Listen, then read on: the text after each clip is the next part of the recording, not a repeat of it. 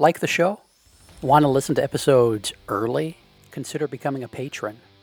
Starting at the $3 a month level, patrons get access to a custom patron-only feed where we put out episodes of Upstairs Studio podcasts like the Child Care Bar and Grill, Miss Becky's Classroom, That Early Childhood Nerd, the Renegade Rules podcast, and others early. That feed is just for patrons. You could be one of them. Go to patreon.com/PlayvolutionHQ or click the link in the show description to learn more. Hey everyone, it's Heather. I know you're here to listen to the podcast, but did you know I also offer all kinds of online consulting services? Stuff like webinars, book studies, curriculum training and consultation, and even companion activities for podcast episodes to use for staff development. If you're interested, you can check out my website at www.thatearlychildhoodnerd.com, or you can email me at heather@thatearlychildhoodnerd.com. Thanks for listening. Grab your highlighters. Can't find them? They're probably right there in your pocket protector. It's time for That Early Childhood Nerd podcast. Let's get nerdy. Here's Heather.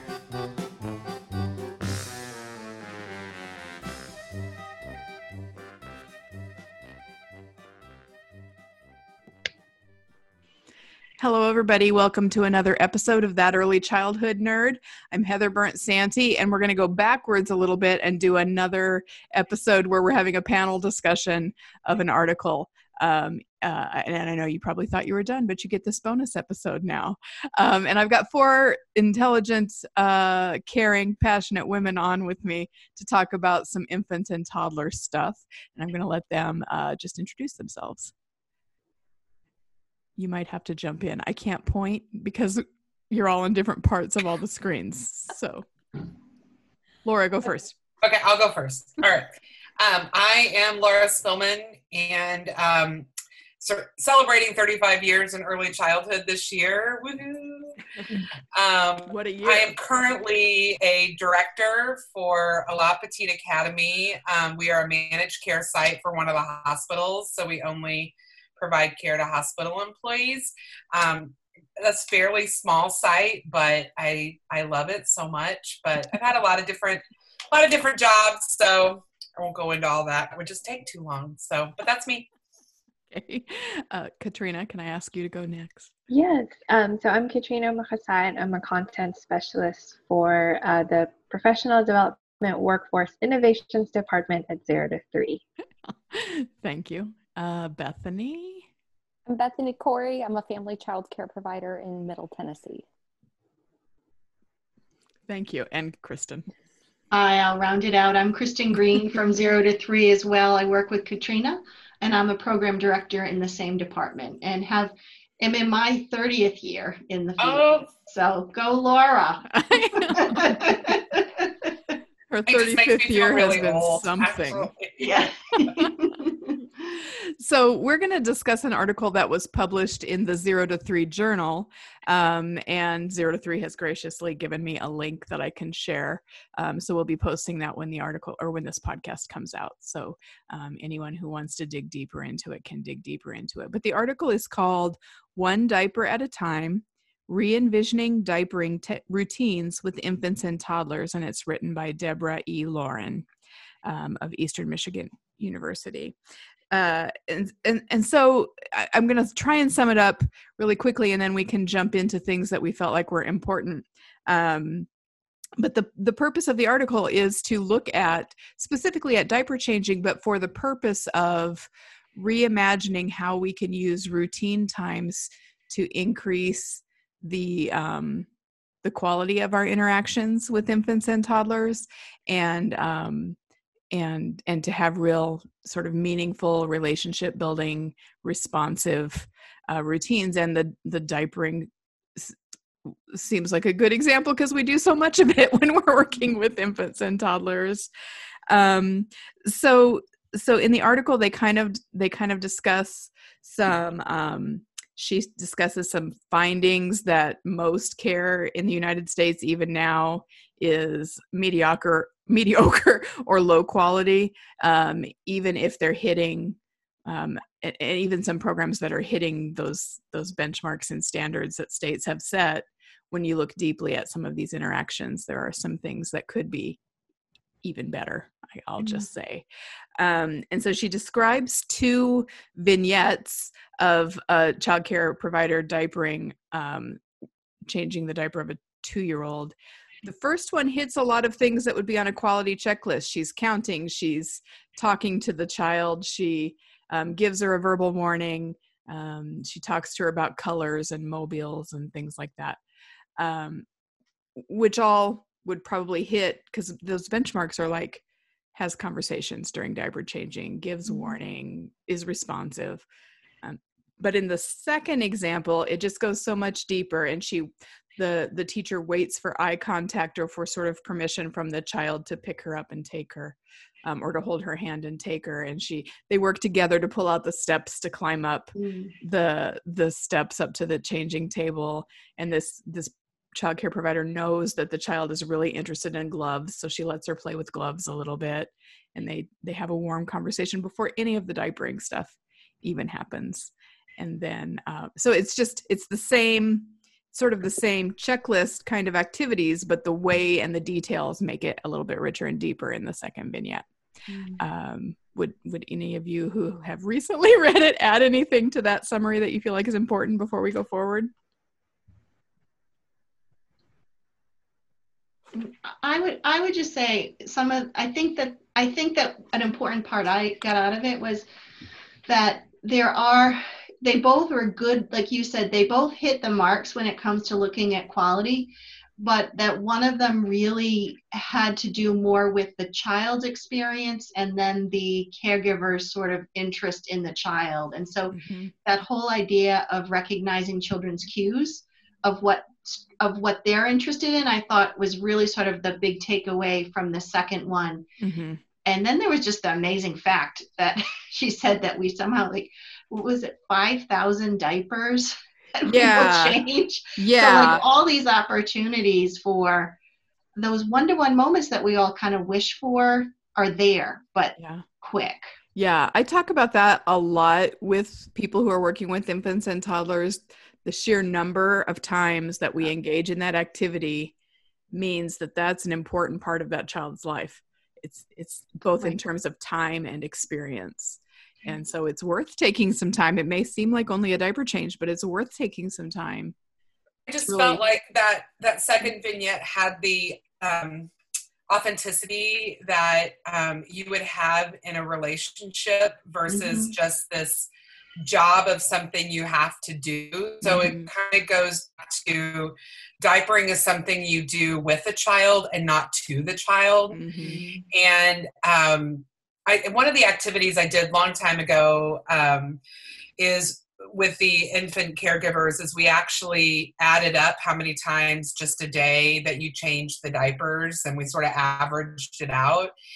And it was always really eye-opening. They're like, I think they just get so busy kind of doing this, and it really does become sort of this assembly line routine kind of thing where, what if you just would slow down and make this more about the relationship building and a more authentic experience, which is what you see in that second vignette, and making it more natural, that she's really talking about the things that are right there, the stairs, the gloves, those are all right there. So to me, it just has more of an authentic kind of feel to it.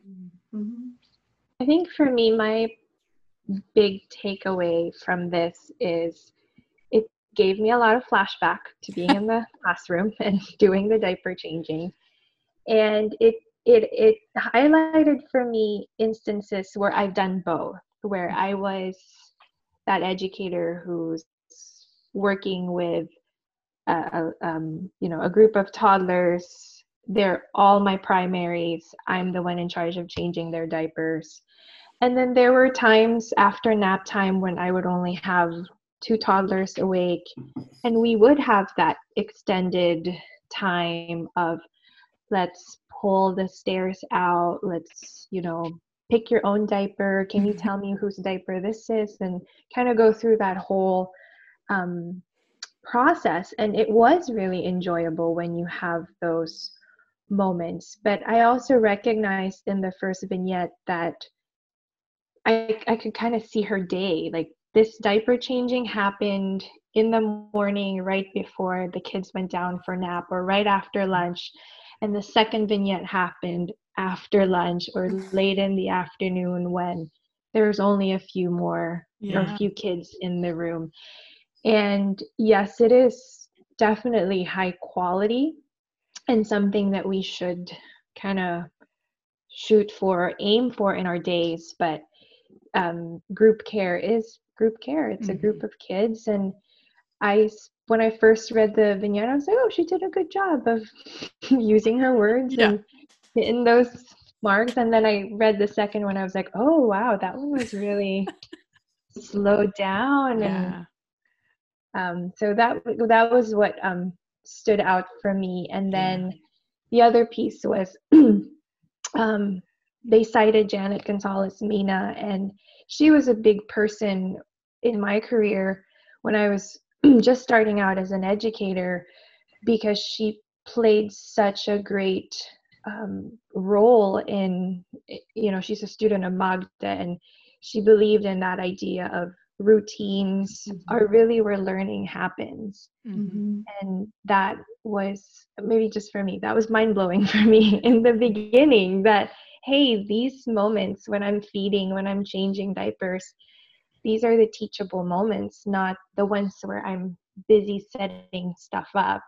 So I think that was one of the biggest things that going through all of that program for infant and toddler care, back in the day, that really was, that whole training in and of itself was very mind blowing for me, because I had never thought of infants and toddlers that way, just because I didn't have that experience and I didn't have all that information. And that whole idea of, the child is they have their own curriculum, and they have, you capitalize that during all these routines. I was like, oh my gosh, wow.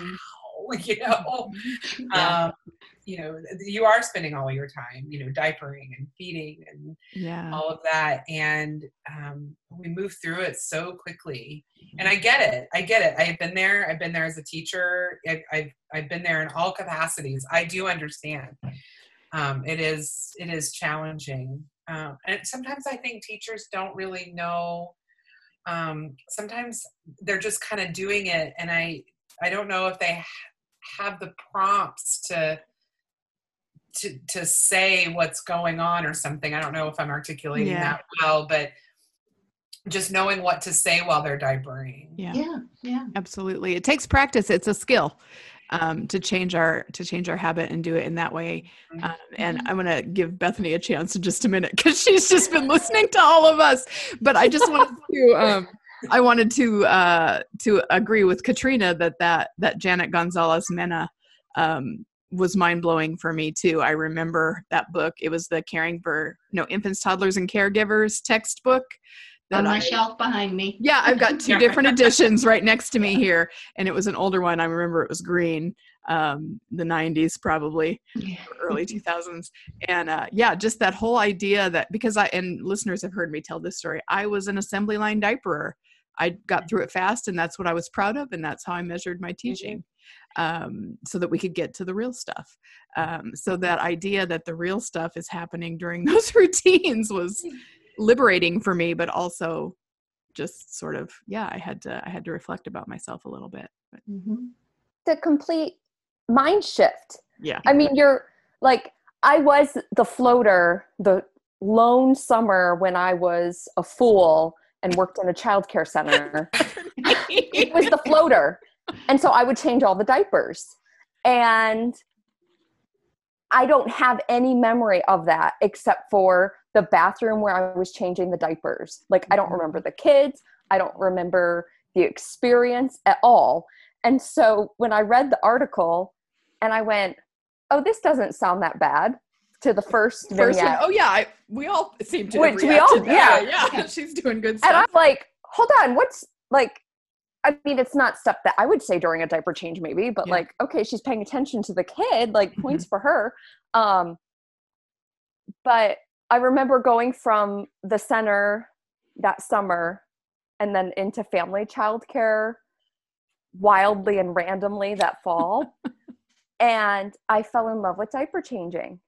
And I didn't realize what was happening, but I was just like, we had 8 kids and it was me and sometimes the woman that owned the business.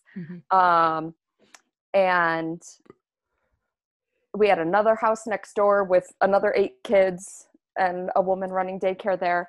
And so we'd play outside and I'd sit on the blanket and I'd be like, well, I'll do the diaper changes. And I loved it because I could just check out from all of the chaos and hubbub going on outside and just have these moments and get to know the kids. And then, I don't know, from that, I don't even know how it happened, but I learned about Magda Gerber and resources for infant educators. And I was like, oh, wow. Like, we should be paying attention to diaper changes and feeding. And I don't need to worry about all of the other things because like Laura said, like, the caregiving is the curriculum. Like, what you're doing in that moment is so important. And I think that with like I'm doing air quotes for those listening. We need to a sound effect version and not the video version. You know, we've got the curriculum and the standards and whatever things that our directors make us do or our licensors make us do or whatever. And so we think that I've got to get the diapers changed, get the sunscreen on, get them outside or whatever, or like get them to the craft table or get them whatever it is we've got to get them to. And so when I opened my program here 3 years ago and I had 4 infants and toddlers, I was like, well, like, we're going to change diapers. We're going to need it. Our curriculum is diaper changing. Yeah. And like, it really would. It would take us all morning to get outside. And we'd play outside for a bit, and then it would take us all late morning to get back inside. And just like having that permission to change my point of view from I've got to get through these things to just like, these are the things that we're doing and enjoying. Yeah. And it's the standards, like, you know, what children should know and be able to do. First of all, you're going to look at what your state has around, is it developmentally appropriate for babies and toddlers, right? Yes. And then if it is, diapering actually works because it's talking about relationship building, it's talking about communication, it's talking about language development, it's talking about motor development, all the things that are in that story of this teacher with the baby and with this toddler. So and it's the interactions that matter in that for babies. So I think that that's what makes this work too, is again, like, you don't need to like do the inappropriate, non-developmentally appropriate things with babies because of the standards. It's the standards should be something that are easily reached through diaper changing. Makes me think of that research that just came out of the University of Michigan it's for older children, but they found that sitting down for dinner with kindergartners actually do well for their cognitive skills than doing an hour's work of homework. So that actually, I mean, it's the same kind of principle of relationship building builds those connections in the brain more than what we traditionally think is academic. I'm doing the air quotes. Academic. we need that sound effect. So it's come up in I think almost everything that all of you have touched on. This is what I'm trying to say. The idea that you don't just somehow know how to do this one day. Like you read this and you might think, oh, I want to be more like that second vignette. Although I can be proud of myself for being the first vignette and not a scooper and, just scooping them up from behind and flopping them down and changing them and moving on. And so that being sort of a skill. So I want to read a quote and just get your response to that, because I think it fits that thread of our conversation. But I've printed this very small, so I have to pull my glasses and it's on page 12 of the article, the second page.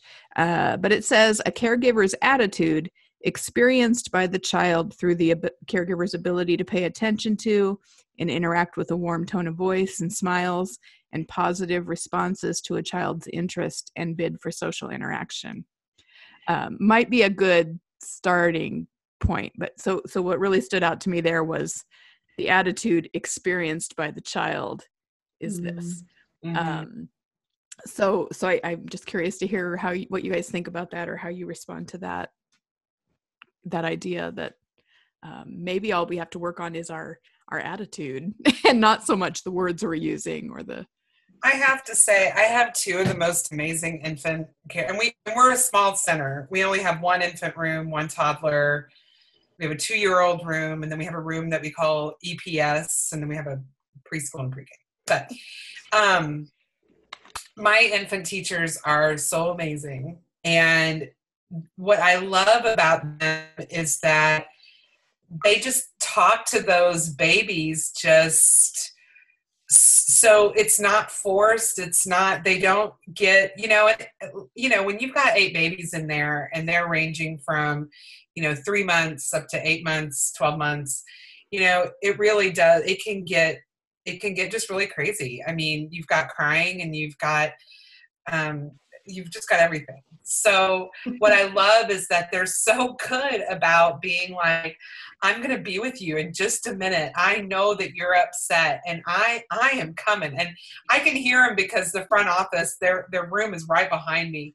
And I can go in and help, at any given time. And trust me, I love going in there. I'm like, you need me to get somebody? And they're like, yes, I do. But they're just really good at acknowledging these babies' feelings, that, if they're standing at the caregiver's leg crying and they're changing a diaper, they're acknowledging that, and it's not just because I've seen it before where they really want that child to stop. It's just acknowledging, hey, I know you're here and I know you're frustrated and I'll be with you and as soon as I can. They're both so good at that. I feel really lucky. I just have 2 amazing. They're so good. Well, I told a group of nannies once, I said something, the baby was crying all afternoon, a nanny's, baby that she was taking care of. And I was like, well, just, the baby I take care of does that too, starting at about 4:00. And I just hold her and we go stand by the window and we talk about mama driving home and it takes her 45 minutes to drive home. So she's on her way and all these things. And they're all like, every single person was like, babies don't understand what you're talking about. This baby's 6 months old. What are you talking about? And I'm like, but they're not going to know unless you're telling them, like, unless you're having that conversation, they won't ever learn conversation. Sure. Well, and it's that tone of voice too. Yeah. So much about their tone and the demeanor, and it's not forced. It's just natural. Yeah. And you're right on developmentally, Bethany. I mean, children's receptive language comes on so early, and early on with just certain words, hearing you repeatedly say mama or mom is coming with that soothing voice absolutely sets those neural networks bursting. And she knows she's on her way, especially like you said, because you do it so routinely and so responsively. So I'm with you. She does understand a lot more than we would, as many people think. Yeah. That age group. Yeah. And another example of how that happens during a routine that probably happens every day and could easily be sort of sped through or ignored because it's inconvenient or difficult. Right. Sometimes we just won't be able to take all that time, but when we can, right. we do. Yeah. But it's like the difference of like, okay, I'm going to, as a nanny, you're able to do one-on-one, or if you're in a smaller setting, you might have more freedom. But it's like, instead of, oh, the baby's crying, let me put him in the swing, or oh, the baby's this, let me do that. Yeah. Yep. Like, what else are you going to do? I mean, unless you have 8 other crying babies, but. Hooray for mirror neurons. Yeah, that's right. Yeah. That's when I step in. Let me Yeah. hold the baby. What can I do? Yeah. Oh man. In one of the other sections, this is on page 13 of the article, but she just talks about the intimacy of diapering. And I think that's an important, and really most of the routine times have an element of intimacy. And for me, that means somebody in that interaction is feeling or could be vulnerable and has to completely sort of trust the other. And maybe it's both ways, but it could also just be one way. And I used to do a workshop on routines, and I would ask for or try to use real life examples. And so I would ask something like, can you think of a time when you were sort of physically dependent on someone else for getting a need met? And invariably stories of doctor's visits came up, or dentist visits. And so then they would talk about the things that made them feel sort of dehumanized in the process, and the things that that comforted them or helped them sort of feel safe. And that was such a good segue into diapering with infants and toddlers, because we also just don't think about that vulnerability that they have when they're entrusting, when they sort of are forced to trust us. One of the things that I used to do when I would talk about this vulnerability is, one, making sure that they realize that you really have a child in the most vulnerable position when you're diapering them. Butt up in the air, holding on to his ankles. Right. I mean, yeah, absolutely. And the other thing too is just that respect piece. I'm like, and this is just one of my big pet peeves, and I'm sure that those of you who know me probably have heard me say this before, but I mean, I would never announce to a group of people that somebody farted, in a group of adults. Yeah. I wouldn't do that. I wouldn't walk behind somebody and pull their pants back and look inside their underwear. Yeah. And people laugh about that.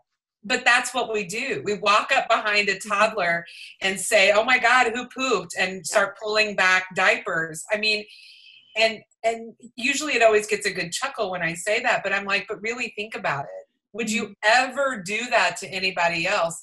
And if they're like, well, no, well, why wouldn't you? Oh, that's ridiculous. And that, well, okay, then why is it okay to do that to an infant or a toddler? It's just not. Yeah.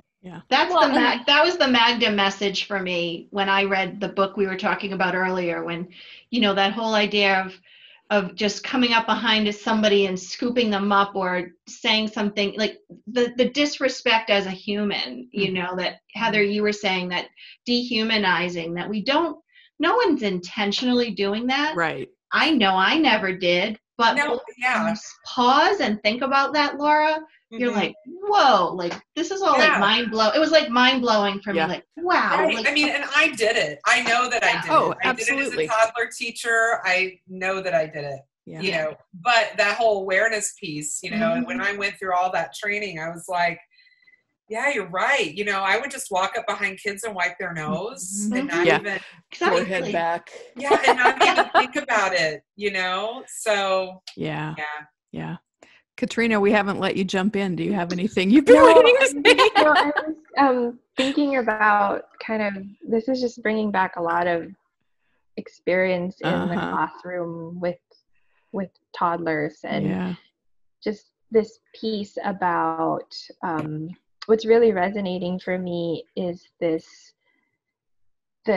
what Bethany was talking about shifting how we look at the experience, and shifting kind of how we go about our routines. And I always think that not only is it enjoyable for the children, but it's also enjoyable as an educator when I'm not rushed, when I can take my time with a child and change their diapers or go through that routine or have that one-on-one. I used to have a little girl.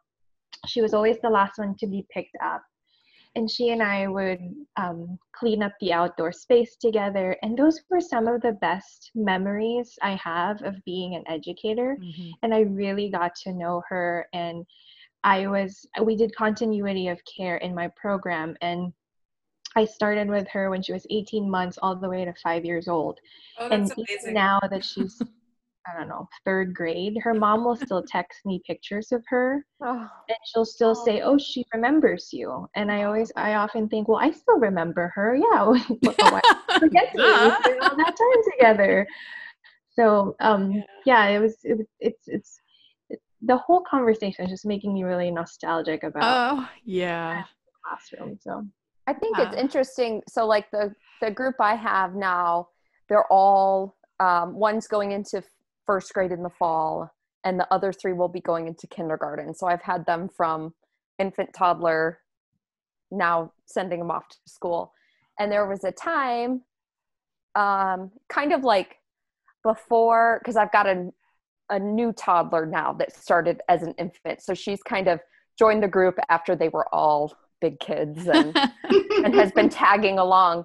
And so it was before she came along, and there was like this moment where my husband and I are like, sitting, we've got a step by the back door in the house, and we were sitting there, and 3 or 4, there's only 4 of them, so 3 or 4 of them couldn't put their shoes on or their coat on or whatever it was when we were going outside. And he looked at me, my husband did, and he was like, "Oh, it's not that they can't do it. It's just that like us doing it for them is how we used to connect. Like when they do it on their own, they're missing out on that connection time Oh, when they get older, right? Like it used to be Yeah. this like, if I was zipping up the coat, it was, little nuzzles on their neck and kisses on their cheek while I was zipping it up or whatever, silly something. And so when they were coming back, and it was just like a light bulb moment of like, oh, it's not, and we could go into the whole preschool thing of make them do it themselves or whatever, Rigor. but like, yeah. Missed that rigor opportunity. Right. And That's a different podcast. it's Oh, it's been a podcast twice now. Sorry, Bethany. but no, it's fine. I don't care. But it's that brain shift of like, oh, it's not, they can't do it. It's, they miss that connection time of like that warm comfort of helping get their shoe on, or just pretending like they couldn't do it just so they can get a little bit of extra moment. Like, I don't know, you miss that if you're not having those moments early too. Yeah. I miss being with kids every day. Yeah, me too. One of Come the to things, Tennessee. one of the things that my company did, and I really like it, they had this initiative called Active Infants Safe Spaces, and we don't have any more like high chairs or any things like that. I mean, just a lot of opportunity for babies to move. I mean, really cool materials. But one of the things they did, and I really like it, is they have these like flip chart things, and one of them is, one stays on the floor and one is by the diaper changing table. And what I like about it is, for that teacher who maybe does need a little help kind of starting a conversation, or a little help, kind of, because it doesn't come naturally to everybody. Now, these 2 caregivers that are in there are really awesome, and they don't need the little flip charty thing. But I do like it for maybe that newer teacher that maybe doesn't have a lot of experience, and it has all different kinds of topics and things that you can talk about that are relevant to the baby. And it's not like academic by any stretch. It's just sort of story starters. And I like it because it's just kind of right there, and I think it really helps with maybe those folks that aren't super familiar. And then they have one, like a great big one that sits on the floor, and the children can interact with it, and there's all kinds of real pictures, and then there's like little bubbles that the teacher can use as conversation starters. So it's kind of a cool thing. Yeah. I want to jump to it's a section that starts on 14, but they talk about the Piccolo scale based on parent attachment literature. It's a strength-based approach, and has also been used in childcare settings. But they outline 4 areas of that they can use to measure these interactions. And so I'd like to just list those four, and maybe we could think of examples of how that might happen during a diaper or another routine time. But one is affection, one is responsiveness, encouragement, and teaching. And I think we've talked a lot about affection. But so what are some ways that can be real for people who are listening and maybe want to work on their interactions during these routine times?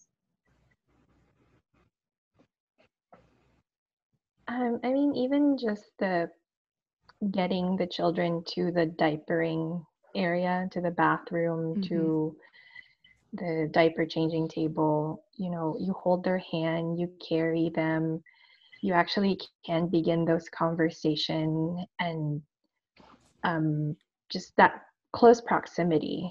It's so huge, especially in group care, when the children, they get very quickly that group settings are different than home settings, where mom is just mom and dad, or my caregivers are just one-on-one with me or my siblings, versus there's 12 of us, or there's 8 of us. So that one-on-one time and those gentle touches, those close proximity, I mean, those really are ways we show affection that can also be culturally appropriate. How children, which goes to that next piece about responsiveness, responding to what the child's cue is. Yeah, I look at the vignette, that the one that was reimagined, and I think the example that they use that I would put under responsiveness is knowing that the baby loves to pull the sliding stairs out from the cupboard. The teacher opens the door, and together they put the stairs in place. So that responsiveness is built into an understanding of who that baby is, or who that toddler is, and that is such a, and then that, to me, just, I feel that right in the middle of myself as a relationship moment. She sees me. My teacher sees me. She knows I love the stairs and pulling them out. And that is just huge for the baby. So I would say that as an example of responsiveness. Yeah, I think for just that example, using the vignettes, the first one, she's counting steps, she's counting fingers on the glove, she's talking about colors, and that's all fine. It's language input. It's it's talking and modeling. The second one, everything she did was based on something that she observed in that moment with that baby. And so while I think that's another good way of looking at, that first one wasn't a terrible vignette, but the second one was more responsive. Do you think that with the teaching piece, that maybe that's why, with the doing the colors and the counting and all that, maybe there's an element in that teacher that really, and again, it's not awful, it's not bad, that they're really trying to teach. I'm using the finger quotes. We've all done it now. Well, Katrina, maybe. No, Kristen hasn't done a finger quote, but we'll get her before we're done. And I'm trying to think about, I think it was Yolanda Torres at one point was talking about infant teachers who want to, and she did do the finger quotes. She was like, they want to teach. And really it's about the experience with the children and not necessarily about this teaching component that they're learning. Yeah. But it just looks a lot different. Yeah. And they sort of define the teaching piece, cognitive stimulation, providing explanations, initiating conversations, joint attention, and shared play. So they give us sort of a guideline to rethink. If that's, a priority, we want to make sure we're hitting during a diaper change or whatever it is.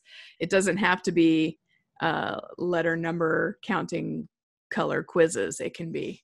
Because that's not just what teaching is. And that's not teaching for babies and toddlers, that's not it.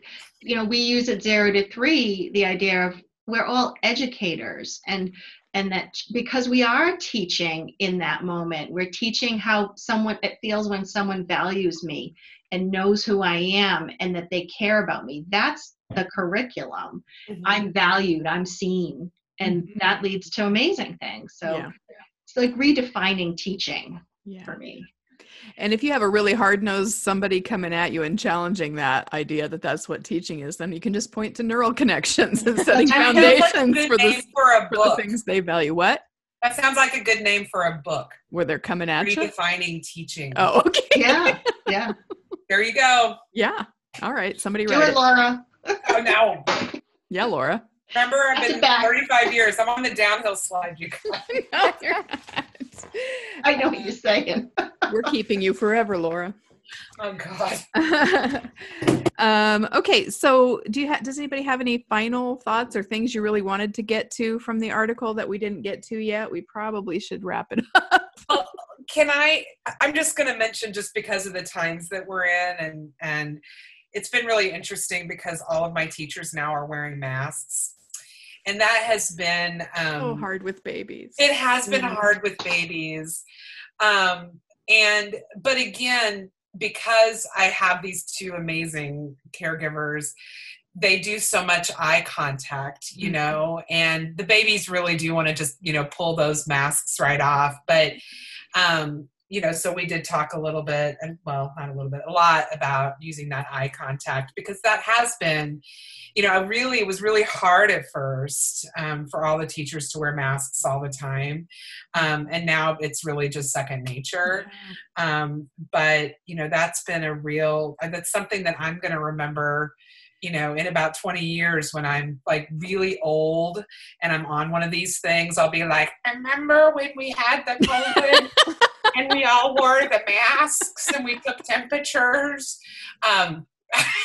Sorry. No one knows what you're talking about then, but also, we have to do another podcast where we all use voices like that. we all imagine ourselves what we'll sound like in 20 years. Old ladies. We stay in character. So anyway, but I just felt like I wanted to bring that up because I didn't think it's anything that I would ever see in my lifetime for sure. Sure.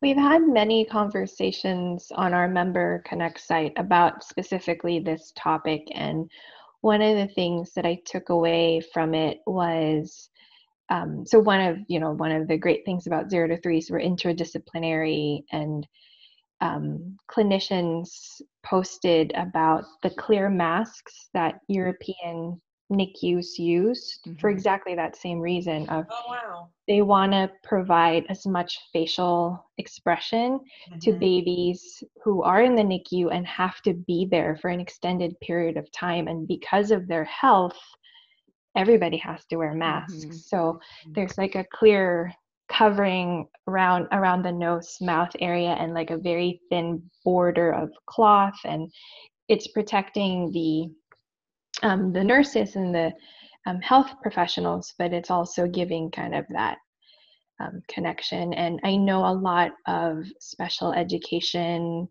and occupational therapists, speech therapists are using that because you actually have to show your mouth in speech therapy.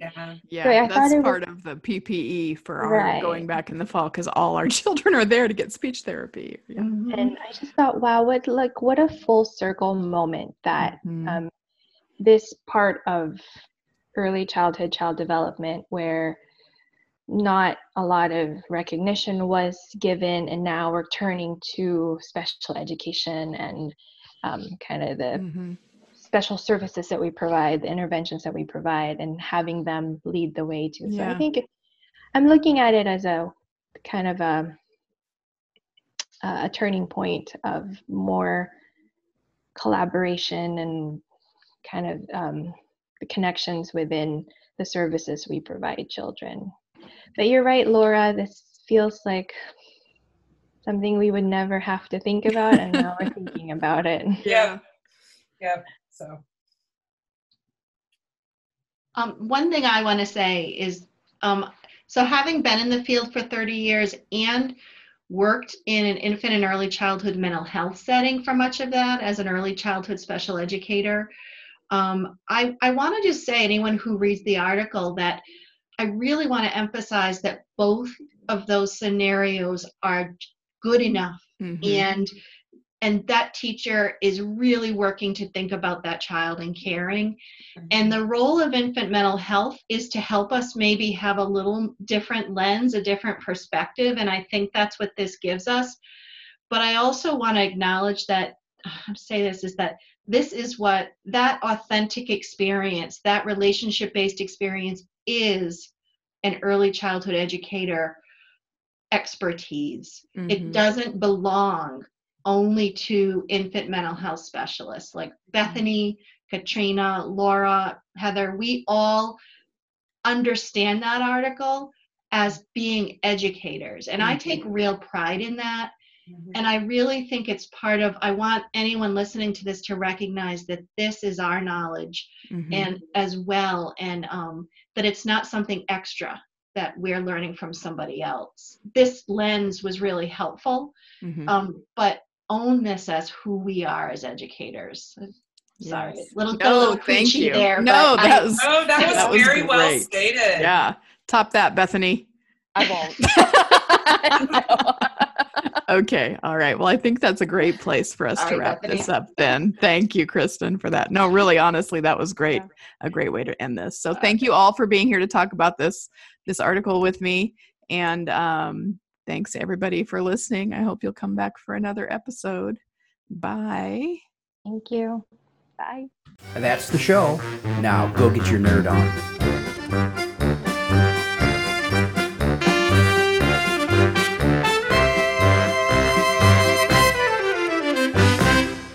This has been an Explorations Early Learning Upstairs Studio production. Oh.